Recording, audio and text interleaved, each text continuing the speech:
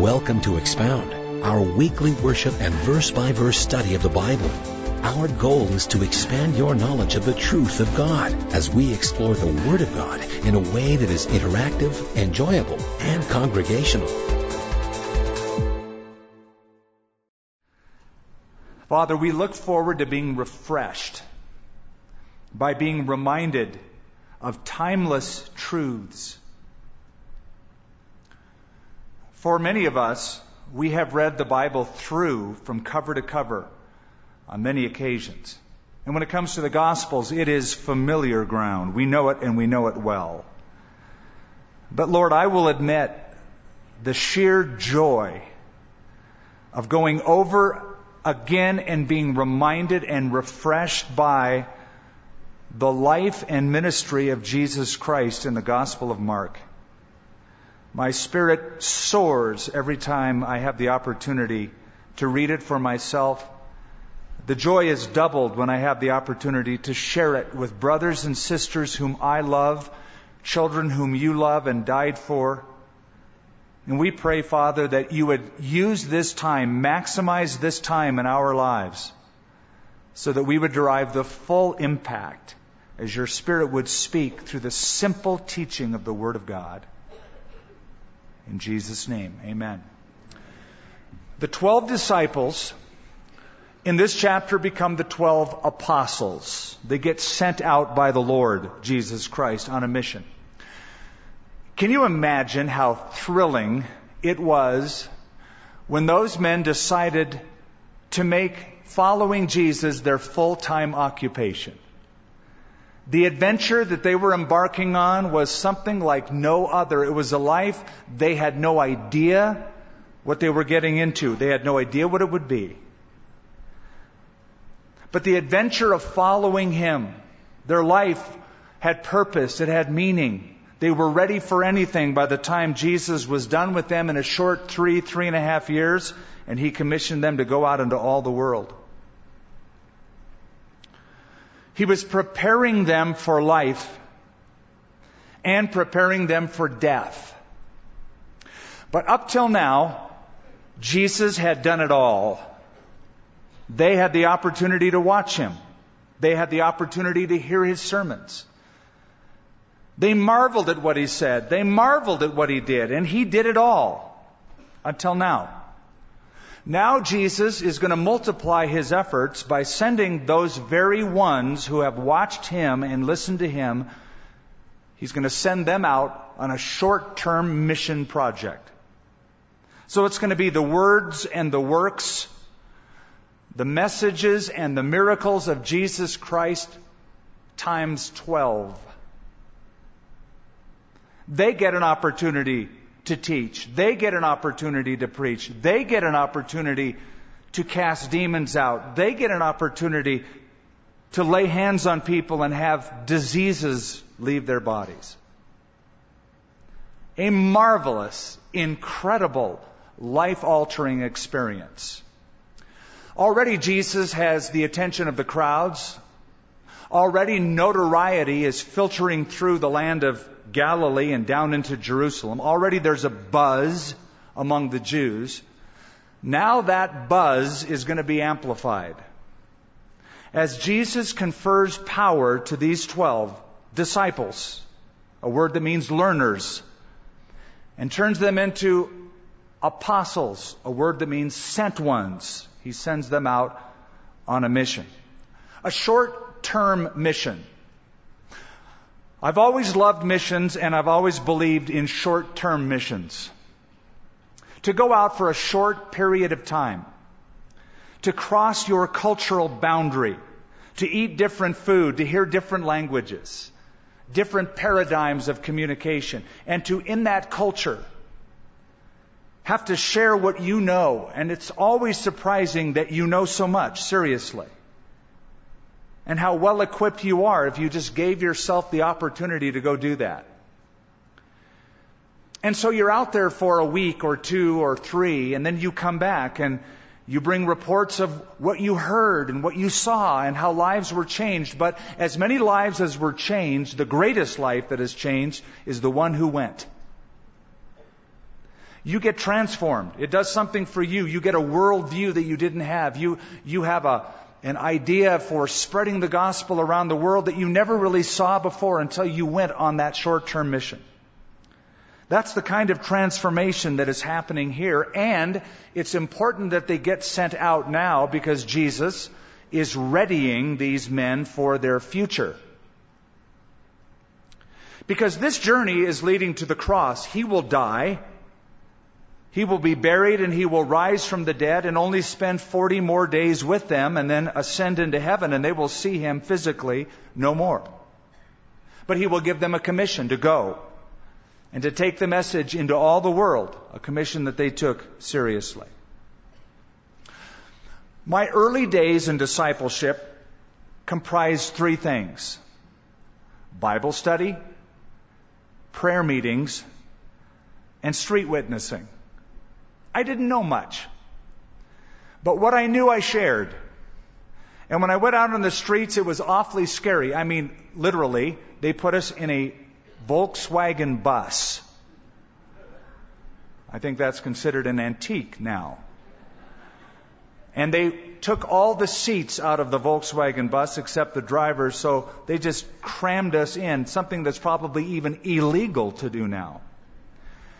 And they took us to a mall, opened that sliding door on the Volkswagen and said, everybody get out, we'll pick you up in 2.5 hours. And we would go out 2 by 2 and we would share our faith. But I tell you, at the end of that night, I wanted to keep going. It was so exciting. It was just so exciting to be able to share what the Lord put in me. Just to have the opportunity. A lot of people didn't want to hear it. Some people did. That's the idea here. So we'll back it up just a little bit because we're going to begin with the replication of Jesus' ministry in these 12 guys. Verse 7, he called the 12 to himself and began to apostello is the word, to send them. The word apostle means the sent one. It comes from this word. To send them out 2 by 2 and gave them power over unclean spirits. And he commanded them to take nothing for the journey except a staff, no bag, no bread, no copper in their money belts, but to wear sandals and not to put on 2 tunics. Why would a person put on 2 tunics? They would put on 2 tunics to sleep at night. They would have an extra one to take away the cold at night as sort of a blanket. Jesus said, don't even do that. Don't take anything as an overnight bag. You're going to rely on the hospitality of others. Also, he said to them, in whatever you place, you enter a house, stay there until you depart from that place. And whoever will not receive you nor hear you, when you depart from there, shake off the dust under your feet as a testimony against them. Assuredly, I say to you, it will be more tolerable for Sodom and Gomorrah in the day of judgment than for that city. And so they went out and they preached that people should repent. That's the first component. They were to speak. They were to talk. They were to preach. They had a message. They heard Jesus teach and preach. Now it's their turn to bring the message. And it's a message of repentance. You see, the good news, the gospel means good news. The good news always has bad news in it first. The good news is that Jesus Christ came down and died for sinners. And all have sinned and fallen short of the glory of God. If people don't know that, they will have no compunction to find the good news, the solution for their sin. If you just say, there's a God who loves you and Jesus died for you, okay, thanks. But you need to know that because the bad news is that you're a sinner. And sin demands a turning from it, a repentance. And then you discover the good news, forgiveness and salvation. Verse 13, and they cast out many demons and anointed with oil many who were sick and healed them. One of the disciples was named James. This obviously made a great impact upon James, because James will write in his little epistle toward the end of the New Testament, "Is there anyone who's sick among you? Let him call for the elders of the church, and let them pray for him, anointing him with oil in the name of the Lord, and the prayer of faith will save the sick." He saw it firsthand. They took oil, they anointed people with oil, and people were healed. So basically, Jesus is saying, boys, you're going out. Travel light and trust in the Lord. Trust that the Lord will open doors, the people will listen. If not, shake the dust off your feet. But just trust that the Lord is going to provide as you go. You don't need a big plan. You don't need a website right now. Just go out, trust the Lord, and see what happens. Don't take provisions. Now, this will not remain the case. This is just the short-term mission. When it comes time for their long-term mission, and they're going to travel further than just Galilee, the rules will be changed. Permit me to read them to you. This is out of the Gospel of Luke. In chapter 22, I'm reading from verse 35. He said to them, "When I sent you out without a money bag, knapsack, sandals, did you lack anything?" And so they said, "Nothing." And then he said to them, "But now he who has a money bag, let him take it. And likewise a knapsack. And he who has no sword, let him sell his garment and buy one." He was sending them out now on longer term missions. It was going to be a lifestyle for them, and they did need provisions. Paul and Barnabas took provisions in the book of Acts as they did their missionary journeys. So he's sending out disciples. And when he sends out those who were learners, disciples, his students, they become apostles because they're now on a mission. Apostelloi, the sent ones. Something else that would be helpful for you to know. As church history began to wear on, it was not uncommon to have many of these itinerant teacher preachers move from congregation to congregation, and they became a problem. Because anybody can come in and go, "The Lord sent me here. Thus saith the Lord, take care of me." It started to get abused, where people were using the Lord's name to go into a village, to get into people's houses. And so a little book, a manual was written called the Didache. The Didache, the teaching is what the word means. And it was the teaching of the 12, supposedly, the 12 disciple apostles, a manual for the early church on how to spot a false prophet. And it's interesting, if somebody comes and stays at your house, the Didache said, if he stays 2 days, no problem. If he stays more, 3 days or longer, he's a false prophet. If he comes into your congregation and he asks for money, "Thus saith the Lord, I believe that there are 20 people with $1,000. According to that little manual, they're a false prophet. In this manual it says, if by the Spirit of God, supposedly, they command you to cook them a meal, they're abusing their privileges. Can you imagine it? "God is speaking to me right now. I smell steak and lobster." Hallelujah. Get him out. So it did become a problem. But here, in its nascent stages, its beginning stages, as Jesus is priming the pump, sending them on a short-term mission, readying them for a full-time, long-term mission, he says, go out, just depending on the Lord, trusting in the Lord, don't take any provisions with you. So that's the replication of Jesus' ministry. He's taking his ministry of teaching, preaching, healing, times 12. So you can imagine the kind of buzz that was generated when not one person, but 12 people are speaking, saying the kingdom of God is now here, and to prove it to you, here's a miracle. Here's a healing. Here's something astonishing. Now that buzz is amplified, and what Mark shows us now is the reaction to Jesus' ministry, beginning in verse 14. Now King Herod heard of him, for his name had become well known. Stop. Look back at that verse and notice words in that verse that are in italics. Can you spot them? Of him in my Bible is in italics. That indicates that's not in the original language. It really should read, as it does originally, now King Herod heard, for his name had become well known. What did he hear? He heard about the ministry of Jesus Christ through the 12 who were sent out around Galilee. It made a stir. It created a bigger, more amplified buzz.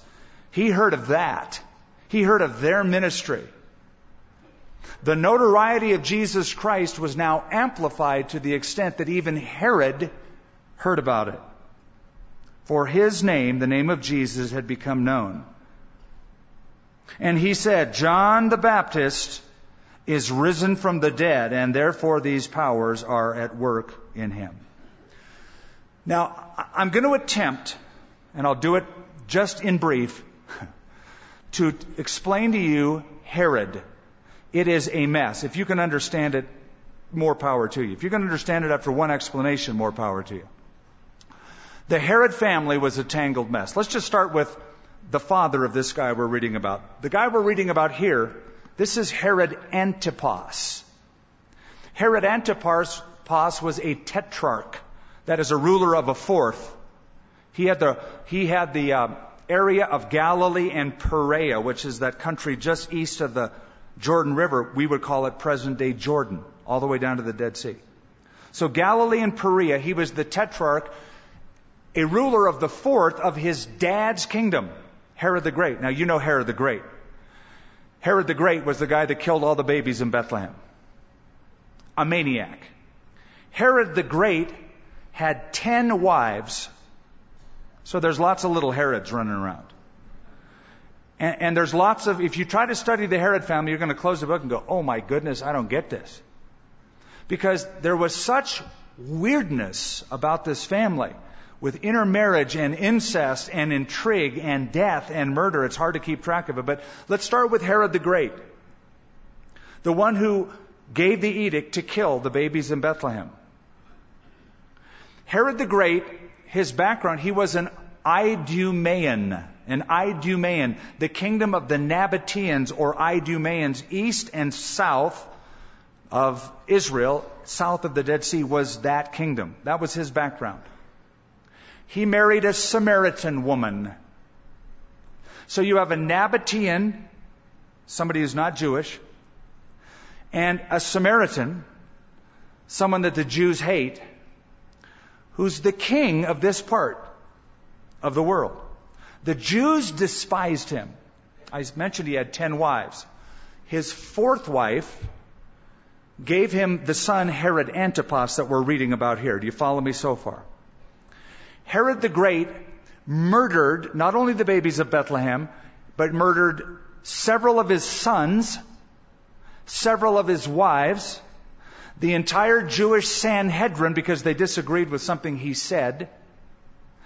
And so there was a saying that went around that it's safer to be Herod's pig than it is to be his son. Well, I mentioned there were lots of little Herods running around. This one, Herod Antipas, this tetrarch over Galilee, is the one that we're dealing with here. Now it says that he said, John the Baptist is risen from the dead, and therefore these powers are at work in him. Others said, it is Elijah. And others said, it is the prophet, or like one of the prophets. According to the Gospel of Matthew, it says, it's Jeremiah or one of the prophets. But when Herod heard, he said, this is John, whom I beheaded. He has been raised from the dead. Now Mark's about to tell us how that happened.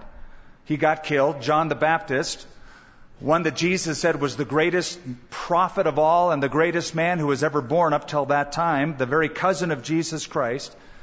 Mark's going to tell us how that happened. He got beheaded. This is all the reaction of Herod to the ministry of Jesus. I've always been interested in the fact that the rumors going around about Jesus were, number one, he was John the Baptist. John the Baptist is dead at this point. He's been beheaded. We'll find out how and why. But it's interesting that people said, that Jesus, that must be John the Baptist back from the dead. Why would they think it's John the Baptist, not just Herod? Because there were similarities to John's ministry and that of Jesus. He called people to repentance. He was unafraid of Pharisees and scribes. He boldly proclaimed the Word of God. He was unafraid. He was unashamed. He was up front. So John the Baptist had a ministry, though he pointed to Jesus, Jesus' ministry was similar enough that it reminded people of John the Baptist. Others said, according to the text, this is Elijah. Which you might think, well, that's kind of weird since Elijah the prophet has been dead 900 years. Why on earth would anybody think, I believe that's Elijah? Because there was that strange prophecy at the end of their Old Testament in the book of Malachi, chapter 4, that says, before the coming of the day in the Lord, God will send Elijah the prophet.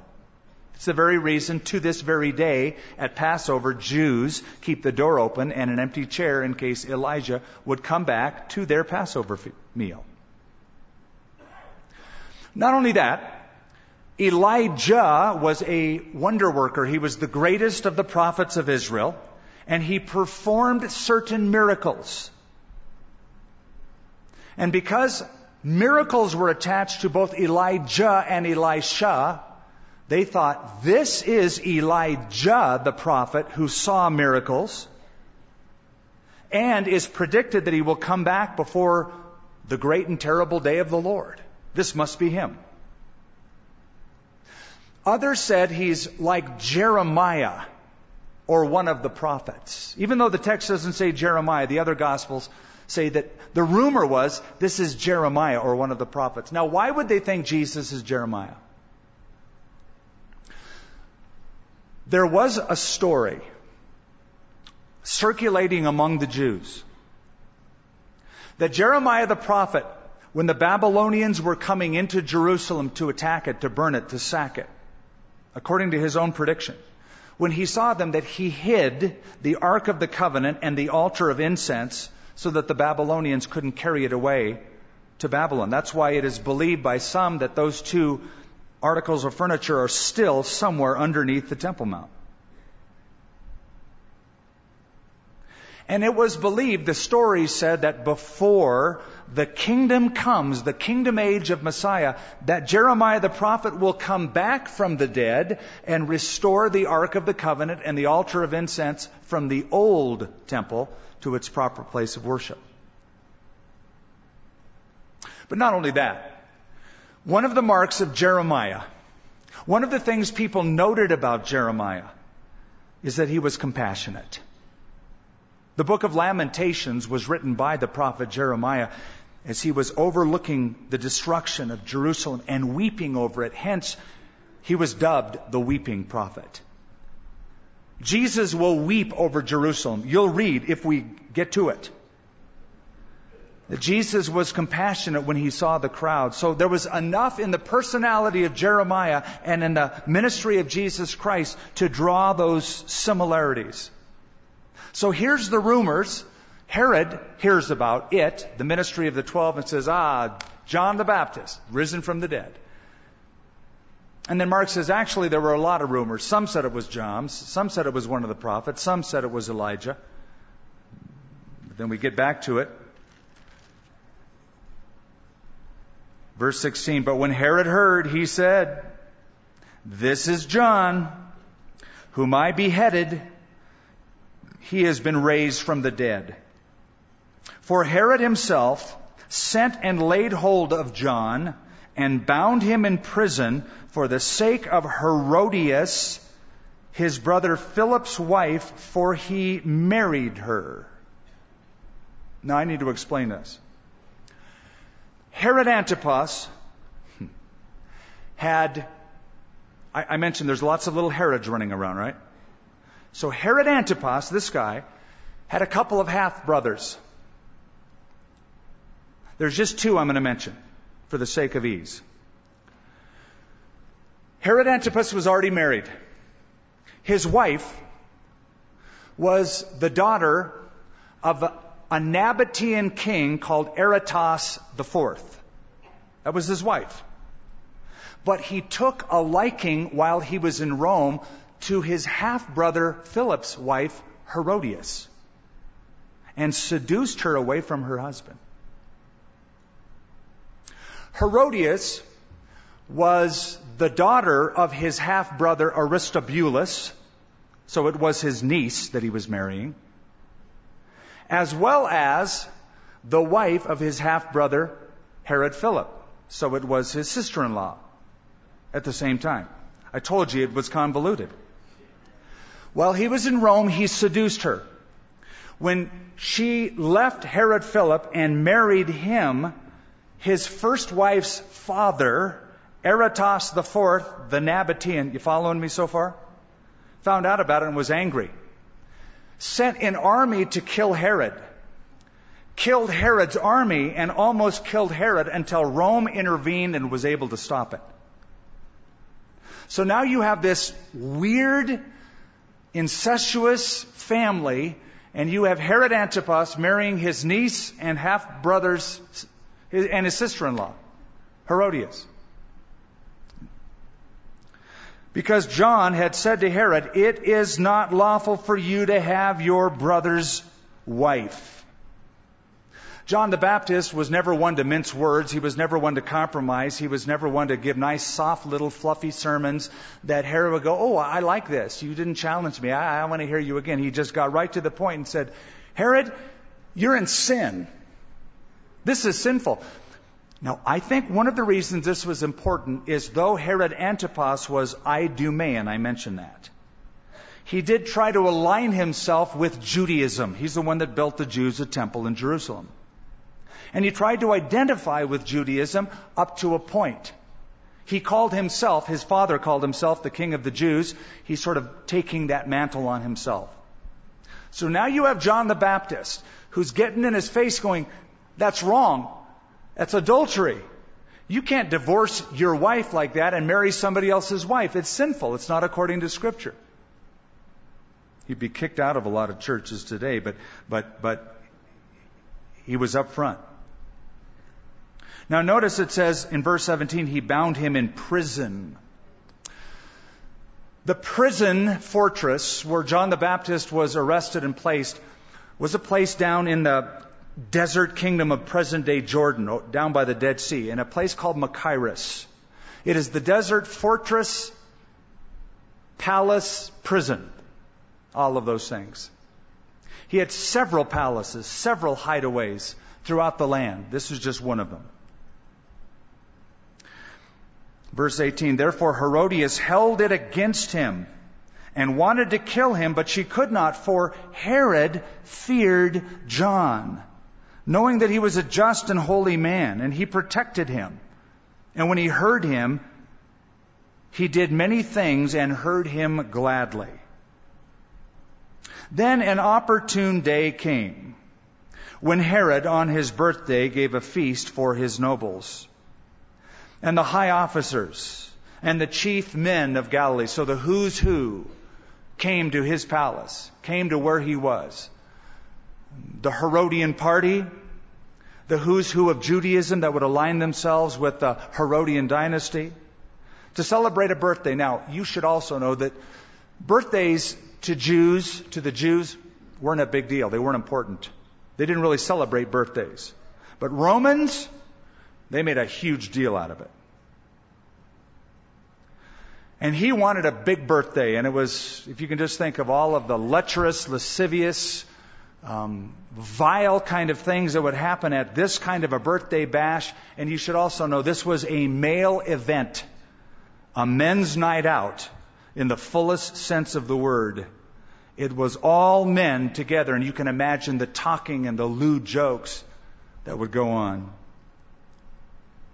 And when Herodias' daughter, verse 22, herself came in and danced and pleased Herod and those who sat with him, the king said to the girl, "Ask me whatever you want, and I will give it to you." The daughter of Herodias, according to Josephus, the Jewish historian, was a girl named Salome. She was between 16 and 17 years old at this point, the daughter of Herodias and her prior husband, Herod Philip. Can you imagine a mother not just allowing, but prompting her 16-year-old daughter to dance what was called the Dance of the Veils, a very seductive, it was like a stripper. And mom put her up to it. Mom didn't care anything about purity. She had no moral high ground to speak from. She had been immoral her whole life, along with her husbands. So she put her up to this. And Herod said, "Ask me whatever you want, and I will give it to you." He also swore to her, "Whatever you ask me, I will give you, up to half my kingdom." What a boast. Can I also add, it's an empty boast. He had nothing to give. He could make promises, but he could offer nothing. According to Roman law, he was unable to give away a single acre. He couldn't give away any of his fortresses. They would be given to those who would succeed him. Nothing. But he made this empty boast. In fact, there's really one other place where this boast is mentioned, and it's in the Old Testament book of Esther. You remember King Xerxes, also known as Ahasuerus, King Xerxes, who told Esther when she trepidously came into the courtroom and touched the scepter of the king, and she wanted to make a request because she found out about Haman's plot. And she said, "King, I have a request." He said, "Ask me, I will give you up to half my kingdom." And because of that request, the evil plot of Haman against the Jews was made known. But that was the line he used. "I'll give you anything up to half my kingdom." Now here's Herod, I believe, saying this simply because he wants to be like a king. He wants to come off as if he has all the authority of Rome. He has nothing. "I'll give you up to half my kingdom." I simply think it's a self-aggrandizing statement to make all of his guests think that he has more power than he actually wielded. But he made the promise. So she went out and said to her mother, "What shall I ask?" And she said, "The head of John the Baptist." Now, by now you're reading this and you're thinking, what kind of a family are we dealing with? We're talking about beheading and placing a head on a charger, on a platter, and bringing it in. Exactly. And it was not that uncommon in those times. Immediately, boy, Mark loves that word. She came in with haste to the king and asked, saying, "I want you to give me at once the head of John the Baptist on a platter."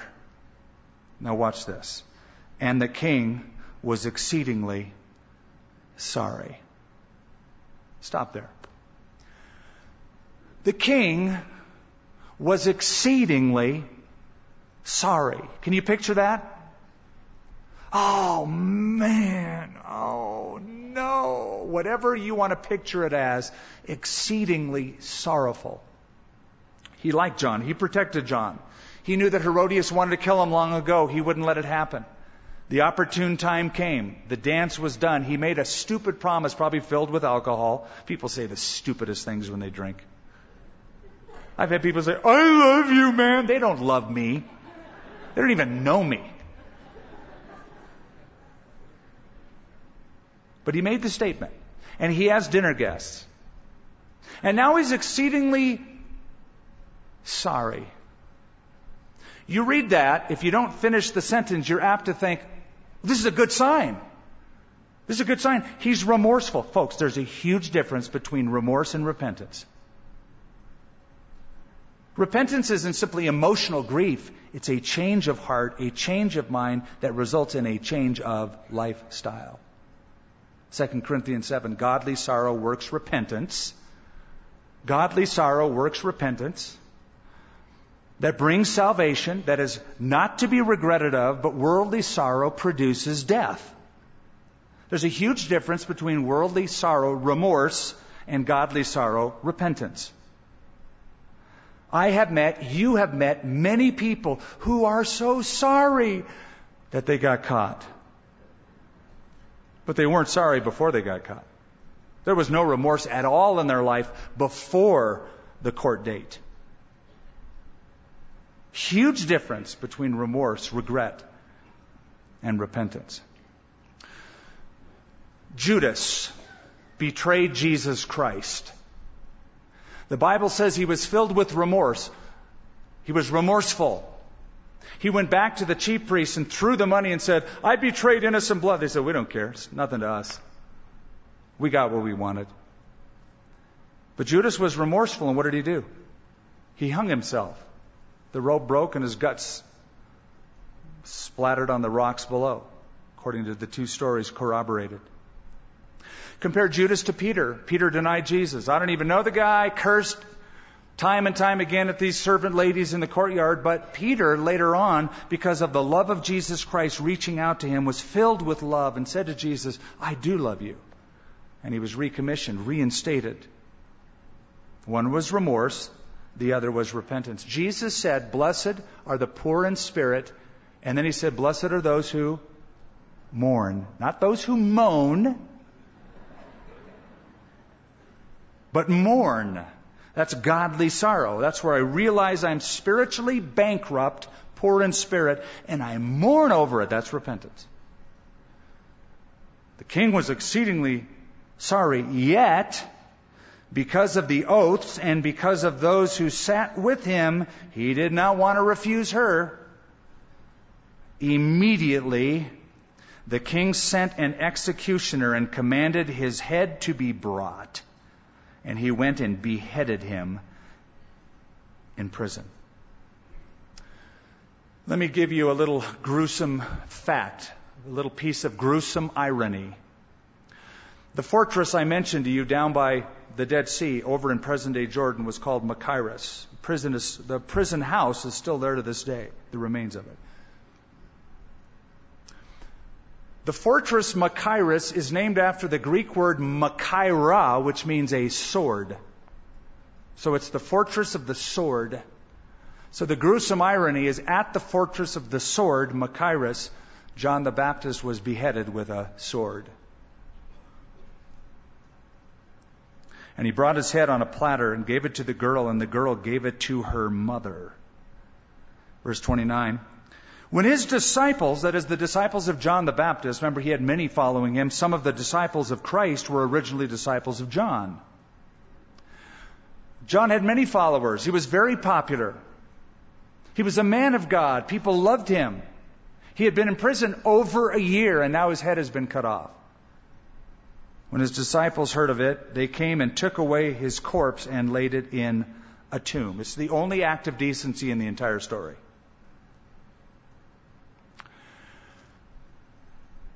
What this reminds me of is a couple of different things in the Bible that I always like to, when I read an account, give you parallel accounts or like accounts for comparison. One is in the Old Testament, when Saul and his sons, Jonathan, Abinadab, and Malchishua, they all died on that final battle with the Philistines on Mount Gilboa. You know the story. He fell on his sword. He committed suicide, one account says. And the Philistines cut off his head, like John the Baptist, and they put Saul's body and his sons' bodies on the outside walls of their town. So anybody walking by looking at the walls of the city would see decapitated corpses hanging from the walls. Trophies for their battle. The men across the Jordan River, up in the highlands of Jabesh Gilead, heard of it, and as an act of decency, like the disciples of John, came and took the bodies of Saul and his sons off of the walls of Beth-shean and gave them a decent burial.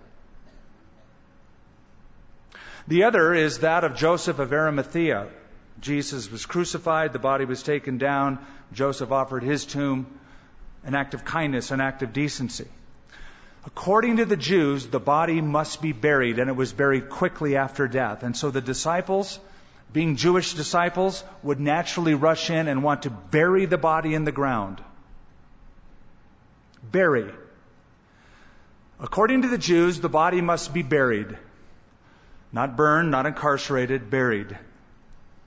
And because of that Jewish belief and stance, it has passed into Christianity that, for the most part, Christians bury their dead. Why a burial? Because a burial is a statement of faith in a resurrection. The idea of placing a body in the ground, of course, this is before the days of environment and we don't have enough space to bury our dead, so let's just burn them. The idea of burying was very, very important. According to the Mishnah, it was outlawed, any kind of cremation whatsoever. Burial was always the case of dealing with the body after death.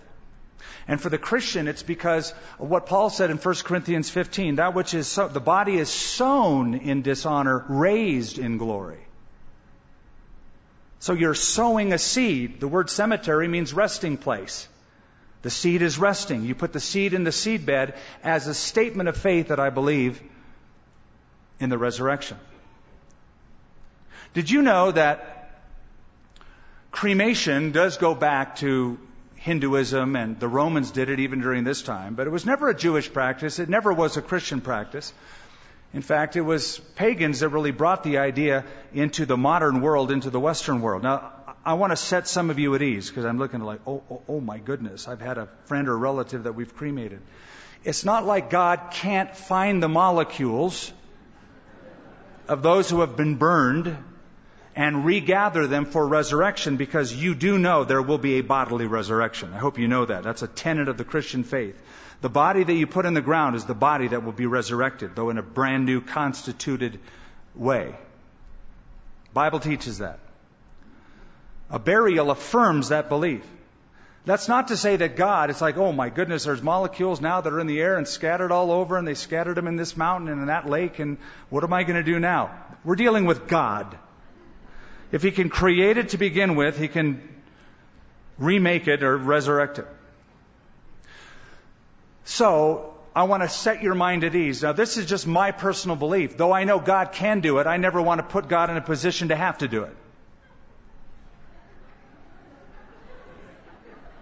So, sort of following the tradition, and call me a traditionalist, I believe that when I die, I want to be buried as a statement of faith in the resurrection. They took His body, they buried it. Then the apostles gathered, verse 30. Now we have the third movement of this. This is the return of the disciples. We've had the replication of Jesus' ministry beginning in verse 7. We've had the reaction to Jesus' ministry in the life of Herod, saying this guy's John the Baptist risen from the dead, and then explaining how John died. And now we have the return of the ministers of Jesus as they come back after being sent out on that little short-term mission. Then the apostles gathered to Jesus and told Him all the things, both what they had done and what they had taught. This must have been a lively meeting. An amazing meeting. Jesus, it was awesome. We preached the gospel. Somebody got healed. James surely would have said, I put oil on somebody and it worked. I'm going to make a mental note of that because I'm going to write that down someday. A wonderful recapping, a field report, if you will, of the success of the short-term mission. Now, do you notice the word apostles? They're called disciples up to this point. This is really the first time in the Gospel of Mark they're designated as apostles. Not disciples, now they're apostles. Why? Because they have been sent out. And now they return. Now they're apostles. They've graduated. And He said to them, come aside by yourselves to a deserted place and rest a while, for there were many coming and going, and they did not have time to eat. Let me throw something at you. There's a principle I don't want you to miss, because it's true in your life. Should be. It's what I'm going to call a pedagogical principle, or a principle of discipleship, a principle of teaching. Disciples should always become apostles. Followers of Jesus Christ at some point in their following the Master must exercise gifts and give to other people and share what they have with the world. Or what's going to happen is they're going to end up very stagnant and stale because they're not fulfilling the purpose for which God has them on the earth. You are a disciple of Jesus. You follow Him. That is not the end game in God's mind. He wants you, as disciples, to graduate to apostles, to be sent out somewhere, next door, around the world. Some way to represent Christ. Because this is what happens when apostles don't become, or disciples don't become apostles. They just come to churches and come to churches and come to churches and end up being those who just complain about everything. They'll write emails, they'll send little notes, and I give a phone number just to complain. Because they've gotten so inactive, the only thing they do is see something that's negative. And so they'll gossip, and they're the 10% that are the troublemakers. The cure would be this pedagogical principle, this principle of discipleship. When a disciple becomes an apostle, you'll come back so excited, you'll want to use all your words to bless and to build up and to encourage and to report what God can do. Instead of, it's just no time for them. No time for them.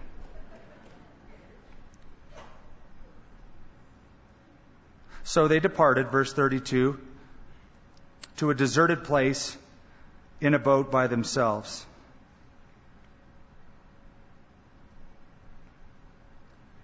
But the multitude saw them departing. And many knew him and ran there on foot from all of the cities, and they arrived before them and came together to him. Now, if you can just picture, those of you who have been to Israel, you're already picturing it. His headquarters was in Capernaum. If you leave the dock in Capernaum and you start moving toward the northeastern shore to a town called Bethsaida, which is where they're going to go eventually, there's just 4 miles distance. And the boat would have launched and gone close enough to the shore that anybody on the shore could see it. So it's like the news, the buzz gets out. Remember, the buzz is amplified now. Jesus can't make a move without that buzz spreading around that town and all the other towns. He's in a boat. He's in a boat. They're with him. And so crowds would see him and move with him, anticipate where he was going. And Jesus, when he came out, saw a great multitude. How great? 5,000 men. That's just the count of males, plus women and children. Easy, a crowd of 15 to 20,000 people. So he's not overestimating. He's not overshooting this. When he says a great multitude, it's not like 45 people. That's how pastors count. I mean, this is the real count. A great multitude, and he was moved with compassion for them, because they were like sheep not having a shepherd. So he began to teach them many things. See that compassion? Do you see that? Splanknidzomai is the Greek word. Could you say that? Very good. It's a long word, splanknidzomai. It literally refers to the intestines. Splankna is your guts, your entrails. And it was because of the belief that the deepest emotions are felt in the pit of the stomach. You know what that's like. Some of you would hate to stand in front of somebody or sit like I am, and that just petrifies you. If you were up there, you'd feel it here. Or if you get anxious over something or excited, you feel it in the pit of your stomach. So it became the equivalent of your heart, moved in your heart. You know, but they would say in those days, I moved in my guts. My bowels are moved. Now today that means something very different. In those days, it meant the most intense form of emotion. I'm not being funny with you here. I'm being serious here. That's why the old King James will say, having bowels of compassion. Literally. It'll read that. Bowels of compassion. referring to this idea of being moved. Jesus was so often emotionally moved when he saw people. At the funeral of Lazarus, when he saw Mary and Martha weeping and the crowd weeping, it says Jesus was troubled in spirit and agitated. When he was in the garden being arrested, and he said, if you're seeking me, then let these disciples go. He was compassionate for them. When he was on the cross dying, he's thinking of his mother, compassionate for her. Always compassion. But don't miss this. Because he sees the crowd and he's so filled with compassion, what does he do? What does he do first? What does it say? He teaches them. He didn't say, I'm so moved with compassion, I need to feed them. The number one priority was to teach them truth. That's an act of compassion. The most compassionate thing you can do to a human being is tell them the truth on how to get to heaven. It won't be pleasant. It'll make you look bad. It'll feel bad when you do it. They'll mock you for it. But if you love them and are really compassionate, you'll teach them truth. He was moved with compassion because they were like sheep not having a shepherd. That's an Old Testament axiom. So he began to teach them many things. And when the day was now far spent, his disciples came to him and said, this is a deserted place, and already the hour is late. Send them away that they may go into the surrounding country and villages and buy themselves bread, for they have nothing to eat. But he answered and said to them, you give them something to eat. Don't you love that? Oh, Jesus, what are you going to send them away? They got to eat. Feed them. What? They said to him, shall we go and buy 200 denarii worth of bread and give them something to eat? It's interesting that this figure, the grocery bill figure, would be 200 denarii. A denarius was a day's wage for an average day laborer, a blue-collar worker. If you went by today's standards, I think the base pay is $8.50 per hour. This would equal 200 days' wage of that would be $13,600. So let's translate it. Jesus, $13,600 wouldn't even pay for it. Now, you wonder, did he just come up with a figure, or did they? It says the disciples. One of the other Gospels tells us exactly which disciple it was. A guy by the name of Philip. Philip was probably the guy, he's the accountant in the group. He's got a calculator for a brain. He immediately starts going, 10, 20, 50, 100, 1,000, 2,000, $13,600.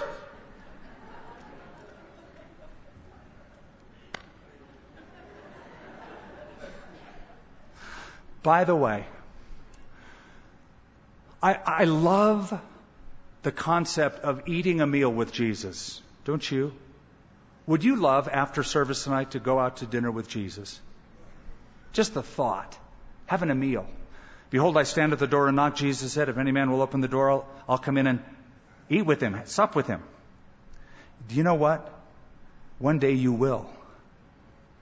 The marriage supper of the Lamb. You'll get to sit and dine with him in your glorified body in the kingdom. We'll be thinking of this when we do, no doubt. But he said to them, how many loaves do you have? Literally rolls, cakes. They were just tiny little things about that big. When they found out, they said 5 and 2 fish. And he commanded them to make them all sit down in groups on the green grass. Mark is the only one who gives us this little nugget, telling it wasn't just grass, but green grass. Why is that important? Because it sets the date for this in the late winter or early springtime after or between perhaps, the early and the latter rains that come. That's the rainy season. The rainy season is like California. The rainy season is the wintertime and the early spring. So this is when the grass is green. In the summertime, it's all dried out. That's why we like to get tours to Israel somewhere in that part of the spring so you can still enjoy the beauty of that, if possible. Usually we miss it, but we try. So they sat down in ranks, in hundreds, and in 50s. And when he had taken the 5 loaves and the 2 fish, he looked up into heaven and blessed and broke the loaves and gave them to his disciples to set before them. And the 2 fish he divided among them all, so they all ate and were filled. Satisfied is another translation. And they took up 12 fragments, 12 baskets full of fragments and of fish. Now those who had eaten the loaves were about 5,000 men. Matthew says, besides women and children. The word that Mark uses here for men is not the typical word for men, which would be anthropos or anthropoi, but andres, which is gender specific. It's speaking just of males. Just the male count was 5,000. Doesn't mean the only people in the group were men. There were children and women, but the count was about 5,000 men. So it's an enormous crowd. Immediately he made his disciples get into the boat and go before him to the other side, to Bethsaida, while he sent the multitude away. And when they had sent them away, he departed to the mountain to pray. Now when evening came, the boat was in the middle of the sea, and he was alone on the land. And he saw them straining at rowing, for the wind was against them. Now about the 4th watch of the night, he came to them walking on the sea, and would have passed them by. And when they saw him walking on the sea, they supposed it was a ghost and cried out. For they all saw him and were troubled, but immediately he talked with them and said to them, "Be of good cheer, it is I, do not be afraid." And he went up into the boat to them, and the wind ceased. And they were greatly amazed in themselves beyond measure and marveled. Look at all those descriptive words. For they had not understood about the loaves, because their heart was hardened. And when they crossed over and came to the land of Gennesaret and anchored there, and immediately came out of the boat, the people recognized him, ran through that whole surrounding region, began to carry about on beds those who were sick to wherever they heard he was. Wherever he entered into villages, cities, or in the country, they laid the sick in the marketplaces and begged him that they might touch the hem of his garment, just like that woman had. And as many as touched him were made well. So you can see that Jesus couldn't move without being noticed by thousands upon thousands of people, as he has replicated his ministry times 12.